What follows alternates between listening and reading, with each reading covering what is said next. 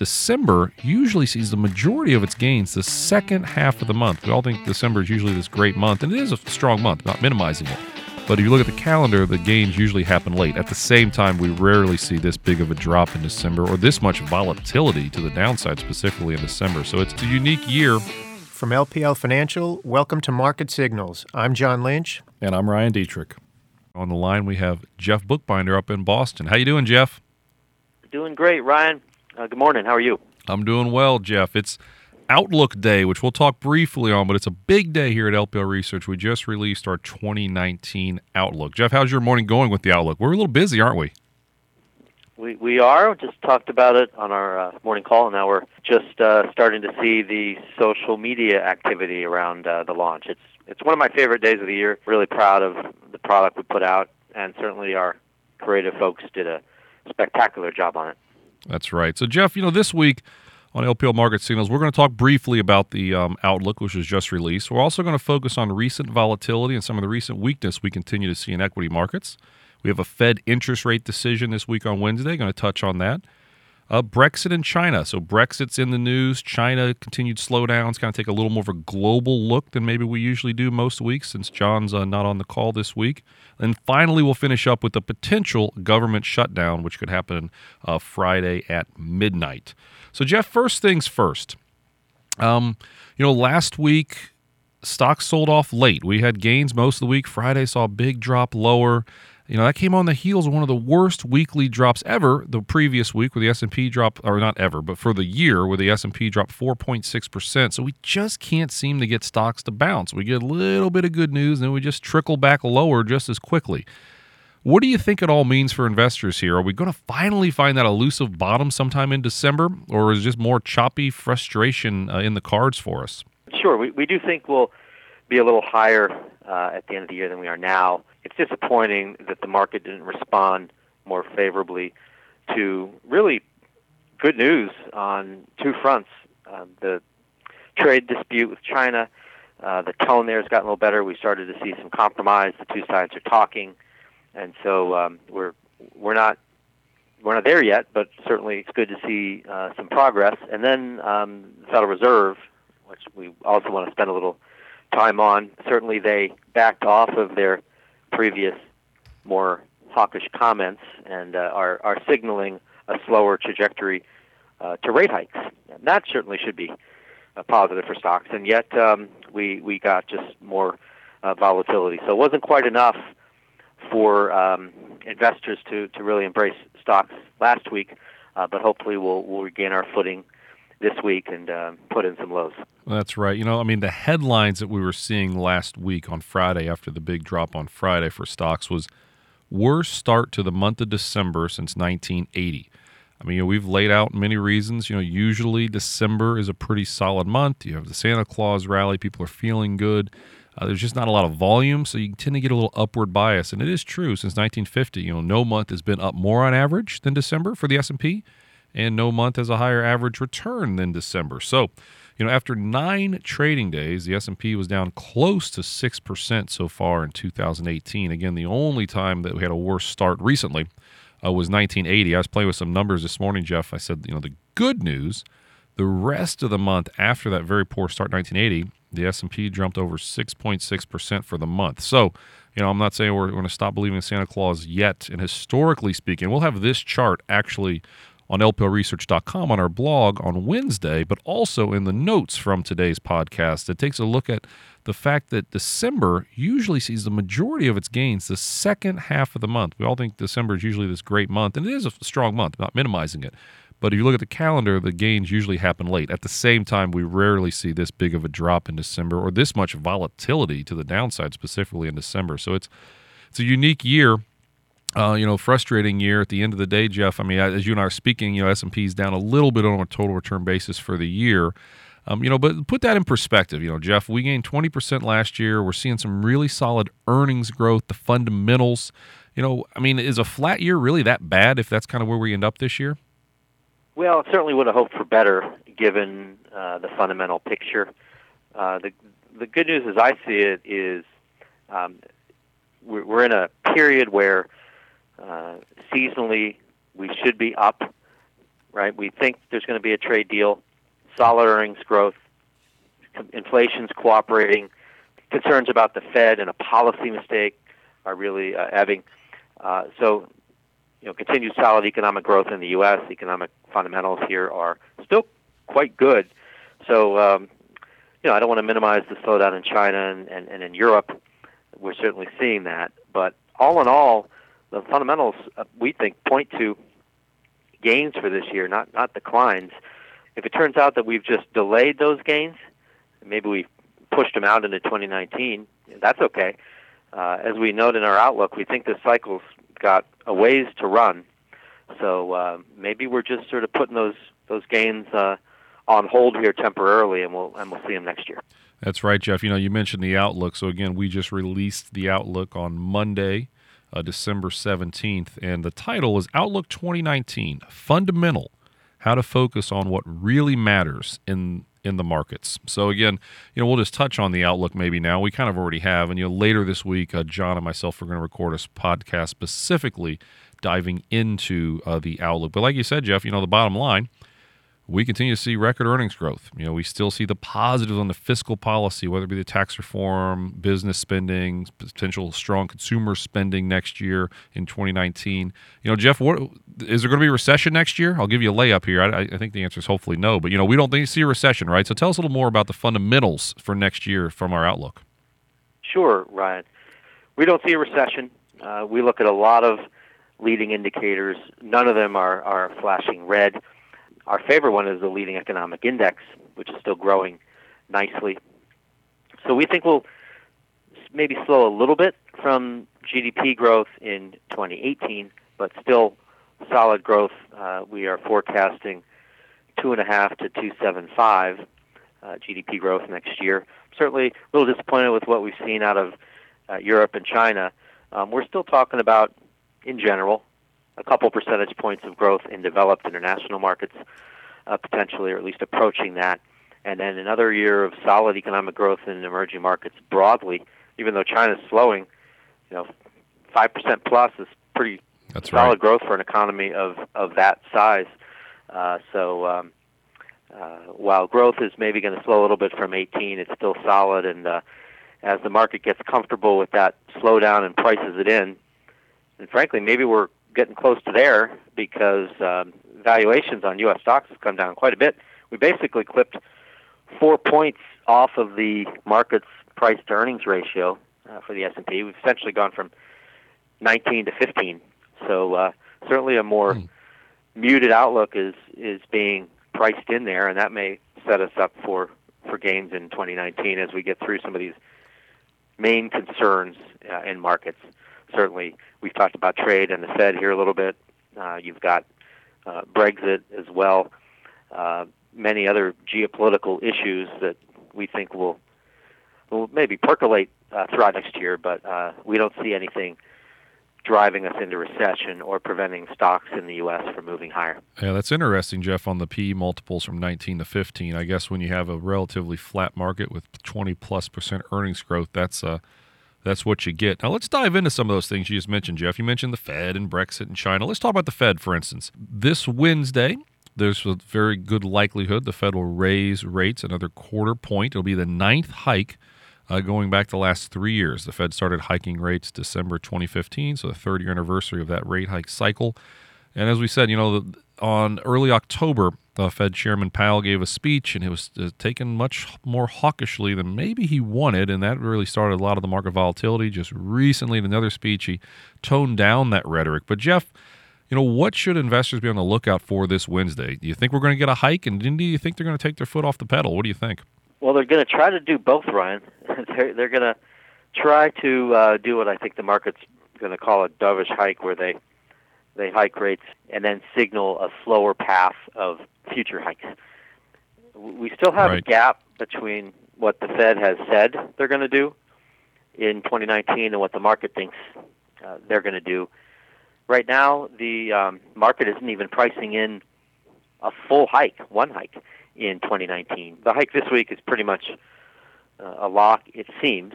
Next year, clearly, the market's saying pause. So we think we're going to get a pause, probably get a couple hikes, throughout the year, but it's not necessarily going to come in the first half, which was the pattern, of course, in 2018 when we got the 4 hikes over the 4 quarters.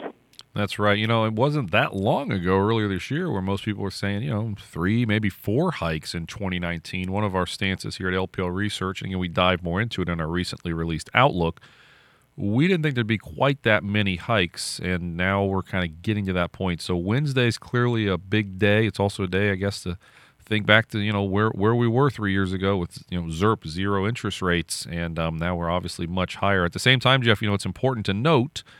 So interest rates, going to be up around 2.25 and 2.5, I guess. The Fed fund rate, I guess, the Fed effective funds rate after potentially this interest rate hike. But that's pretty much what inflation is, right? So real effective Fed funds rate, so take out inflation, has gently gone positive. But, historically speaking, we've seen the real Fed's funds rate significantly higher, up around 2, 3, 4% or so before potential recession. So that's just another way to look at things, that, maybe there's still more room for a little more rate hikes, but also we're still a ways away from a potential recession in 2019. What do you think about the real rate hikes here, a real effective Fed funds rate here, Jeff? Yeah, certainly quantitative easing from the Fed has made this environment different, but nonetheless, for the Fed to be at the point where they have over-tightened, which is what folks are worried about, right? When we say that's right. Fed policy mistake, that's essentially over-tightening, causing disruption in markets and potentially even recession. So given that we are only just now eclipsing inflation with the Fed funds rate, we think we've got a little bit more room to go. I'm also comforted by the fact that Powell is a market guy. He's probably our most market-savvy Fed chairman we've had in 4 decades. And so I think he's going to be real careful, and the Fed in general is going to be real careful next year about how quickly they hike, because inflation expectations are really barely higher here. Certainly now that we're very close to what I think we would all agree is a neutral rate, it's tough to go much further than that when you have some of these risks out here. China and Europe slowing is certainly a big one, and the trade dispute. So maybe as these things get cleared up, growth overseas stabilizes, we get some sort of agreement with China, you could more easily justify another hike. But, boy, it's really hard, I think, at this point to justify more than, let's say, 1 in December and then 2 next year. Okay, that makes sense. Let's shift gears, Jeff, for a second then. So that's the U.S., what's going on. Obviously, you're a portfolio manager on our team, a market strategist on our team. You're the earnings guy, but you also are a global macro thinker. So, Jeff, let's focus on Brexit here. Last week, the UK's divorce proceedings, as I guess we call it, from the EU, were in the spotlight again after UK Prime Minister Theresa May had a no-confidence vote in Parliament following her failure to secure the necessary votes to win approval for the deal she negotiated with EU officials. So she survived the vote. What should we take away from the big headlines regarding Brexit? Hard Brexit, soft Brexit. First off, what do those really mean, and what do you think it means for markets, Jeff? Boy, tough question to answer. This is so messy. I'm giving you the easy ones this week. I don't know. I don't know what. Yeah, they can't solve it, right? So I'm asking you to solve it in about 2 minutes. So go ahead and solve it for us. Right. Sure. So I don't know what's tougher to dissect the Brexit situation or provide legal analysis on the Affordable Care Act, which is back in the news. Oh boy, yeah. I think on Brexit, the most important thing to focus on is trade between the UK and Europe. Mm-hmm. And if trade is shut off or significantly impaired, which is what would happen in a hard Brexit, basically the UK separating from Europe, from the EU, with no deal in place, no trade deal. It kind of rhymes with the situation that we've been dealing with in the U.S. with NAFTA 2.0 and all of that. No trade would be bad. I mean, it's clear how much the market's worried about trade between the U.S. and China getting, largely shut off or impaired. I think you can view this Brexit situation similarly, and EU and Brexit are big traders, the biggest trading partners for each. If they don't come to some sort of an agreement, either going back to the way things were with a second referendum, that's actually gaining some steam here. I Yes, think it is. The betting odds, some of the betting sites are saying that that's more likely than not. That's a possibility that we go back to the way things were. And then the other possibility is somehow Theresa May can come up with a different version of compromise. Her first cut at it hasn't worked, but she can come up with some sort of different version. And as the clock ticks, they put more pressure on all parties involved because the deadline's in March. Maybe the passing of days will help us get to some sort of soft Brexit, and you won't see much, if any, economic impairment as a result. Right. No, that makes sense. Obviously, hard Brexit, soft Brexit, it does appear potentially a soft Brexit type of deal could be more in play here and now for what's going on. But let's take a look at China, Jeff. We've already touched on it a second ago. I love that you mentioned, Chinese GDP was up 8-9%. Now it's down 5 or 6%. But last week they had some more weak-ish economic data on industrial data and some retail sales number that came in a little weak. We always it's tough to necessarily trust the majority of the economic data that we do see out of China. One thing that really caught my attention though is car sales, because that's coming from a third party, so to speak. So car sales in the fall in China had one of their largest drops since the financial crisis. So they're not really buying cars like they were. We could trust that data. But again, China's still growing, right? So what should we take away from the recent, or the continual, I guess we'll say, a weakness in the Chinese economy, and then obviously it's spilling into Chinese equity markets as well? What do you think about China here, Jeff? Yeah, well, first, Ryan, let me clarify, the numbers we're throwing out. So you talked about reliable Chinese data. Based on the reliable data that we have and the third parties that are measuring actual economic activity on the ground that you can see, or in the water that you can see, most think that the economy there is growing at about 5.5%. But their official GDP reports are 6 to 6.5. Right? Consensus this year is about 6.5. The government told us that's what it was going to be, and that's what it's going to be. And then 2019 consensus is 6.2, so a little bit of a slowdown. So they're slowing, but that's still solid growth. The government's engineering the slowdown. They want to take some of the froth out. They've got sort of potential bubbles in credit markets and things, and they're transitioning from a manufacturing economy to a service economy, and that certainly has implications for hard assets, commodities, and industrial equipment and things like that. So that transition's been happening and continues to happen.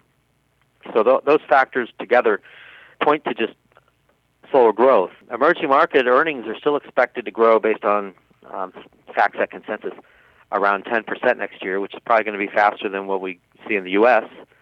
We're expecting 6 to 7 in the U.S. You'll see that in our 2019 Outlook publication. So we still think there's more than enough growth. They have good demographics, more than enough growth over there to generate good earnings growth, and emerging markets are still very, very cheap, we think. Too cheap, especially relative to developed markets. No, that's right. Obviously some of the models that we run here at LPR Research, along with what we've been writing and saying, and then like Jeff just said, the 2019 outlook, emerging markets are an area we continue to think are relatively cheap. They're still growing fast. I've said this stat before, but it's one I always remembered. 1 billion smartphones were sold this year in 2018, or anticipated to be sold in 2018. 70% of them are going to be sold in emerging markets. So you think about something like that. There's a lot of room for some significant growth there. So, Jeff, I think we've only got about 2 or 3 more minutes. So let's maybe wrap it up with our last thing we wanted to talk about, potentially a government shutdown. Now, I'll go with the stats, and you can dive a little more into it, Jeff. I looked at it the last 5 times we had a government shutdown. S&P gained. You go back in history, go back to the mid-1970s. Median return on the S&P is pretty much flat during a government shutdown. So markets tend to take it in stride, is what history would tell us at least. The one thing that caught me, I thought December shutdowns would be rare. I don't know why. I just kind of did. December, it didn't make sense to shut down. But hey, we've had a couple of government shutdowns in December. So that right there is very is possible. And again, it could happen midnight Friday. So, Jeff, first off, do you think we're going to see one? But even if we do, you mentioned something on the morning call that was interesting. It's not the whole government is shutting down. It's just a small part of it. So what do you think about the shutdown here, Jeff, or potential shutdown, I should say? I don't think this is really a big deal at all. It's a lot of political theater. You just mentioned one of the reasons that the stock market typically doesn't care, basically takes it in stride, and they get resolved, right, all of them, eventually. And so, maybe it'll be a day or two. We've seen that in recent years. Maybe it'll be a couple of weeks. Hope not, but that's possible. Even if it is on the longer end of what you tend to see, border wall funding is the key sticking point here. Yes. Even if it's longer than we typically see, it's only about 3% or so of the government, I think, that would actually shut down. So, and then certainly the areas that are more critical to the country operating are going to remain open. So it's just again, it's really a lot of political posturing and not much real impact. Yeah, the other thing I guess I was thinking about, to really sum up, I guess, kind of how politics have divided the country, Jeff, should we get a shutdown later this week, it'd actually be the third government shutdown this year. Remember, we had one in January for a couple days, we had in February for a couple hours or so, and now this could be the third one. But still, you got to go back to 1977, the last time we saw 3 separate government shutdowns during one calendar year. So again, history would say it's not going to be much for the economy. It's probably not going to be much for the stock market, but still, it's been a long time since we've had 3 shutdowns in 1 year. So that's just something kind of, I guess, I just storing in the back of my head to really hammer home just kind of how divided a lot of things are right now. So, Jeff, I'll let you say a few words and I'll officially sign us off. But, Jeff, I had a lot of fun. It was a good time as always. And, you can go ahead and say a few words here. First, remind folks, take a look at our 2019 outlook. We're really proud of it and think it's going to be very helpful, especially for all of you trying to manage through this volatility. Again, focus on fundamentals, and then lastly, I'll just say let's hope for a Santa Claus rally. After this last, call it 6 trading days, hoping that stocks turn around here soon. Thanks, Jeff, for joining us. We hope everyone enjoyed the latest edition of the Market Signals podcast. Well, that's it for this episode. Join us next week when we'll continue to analyze and discuss market signals. Stay connected by following us on Twitter @LPL or @LPL Research. Please subscribe wherever you get your podcasts. LPL Market Signals is presented and produced by LPL Financial. I'm John Lynch. And I'm Ryan Dietrich. The opinions voiced in this podcast are for general information only and are not intended to provide or to construed as providing specific investment advice or recommendations for any individual security. Any economic forecast set forth in this podcast may not develop as predicted, and there can be no guarantee the strategies promoted will be successful. All performance reference is historical and is no guarantee of future results. Investing involves risks, including potential loss of principal. No investment strategy or risk management technique can guarantee return or eliminate risk in all market environments. All information referenced in the podcast is believed to be from reliable sources. However, we make no representation as to its completeness or accuracy. This research material was prepared by LPL Financial, LLC, securities and advisory services offered through LPL Financial, a registered investment advisor, member FINRA, and SIPC. To the extent you are receiving investment advice from a separately registered independent investment advisor, please note that LPL Financial is not an affiliate of and makes no representation with respect to such entity. The investment products sold through LPL Financial are not insured deposits and are not FDIC, NCUA insured. These products are not bank credit union obligations and are not endorsed, recommended, or guaranteed by any bank, credit union, or any government agency. The value of this investment may fluctuate. The return on the investment is not guaranteed and loss of principal is possible.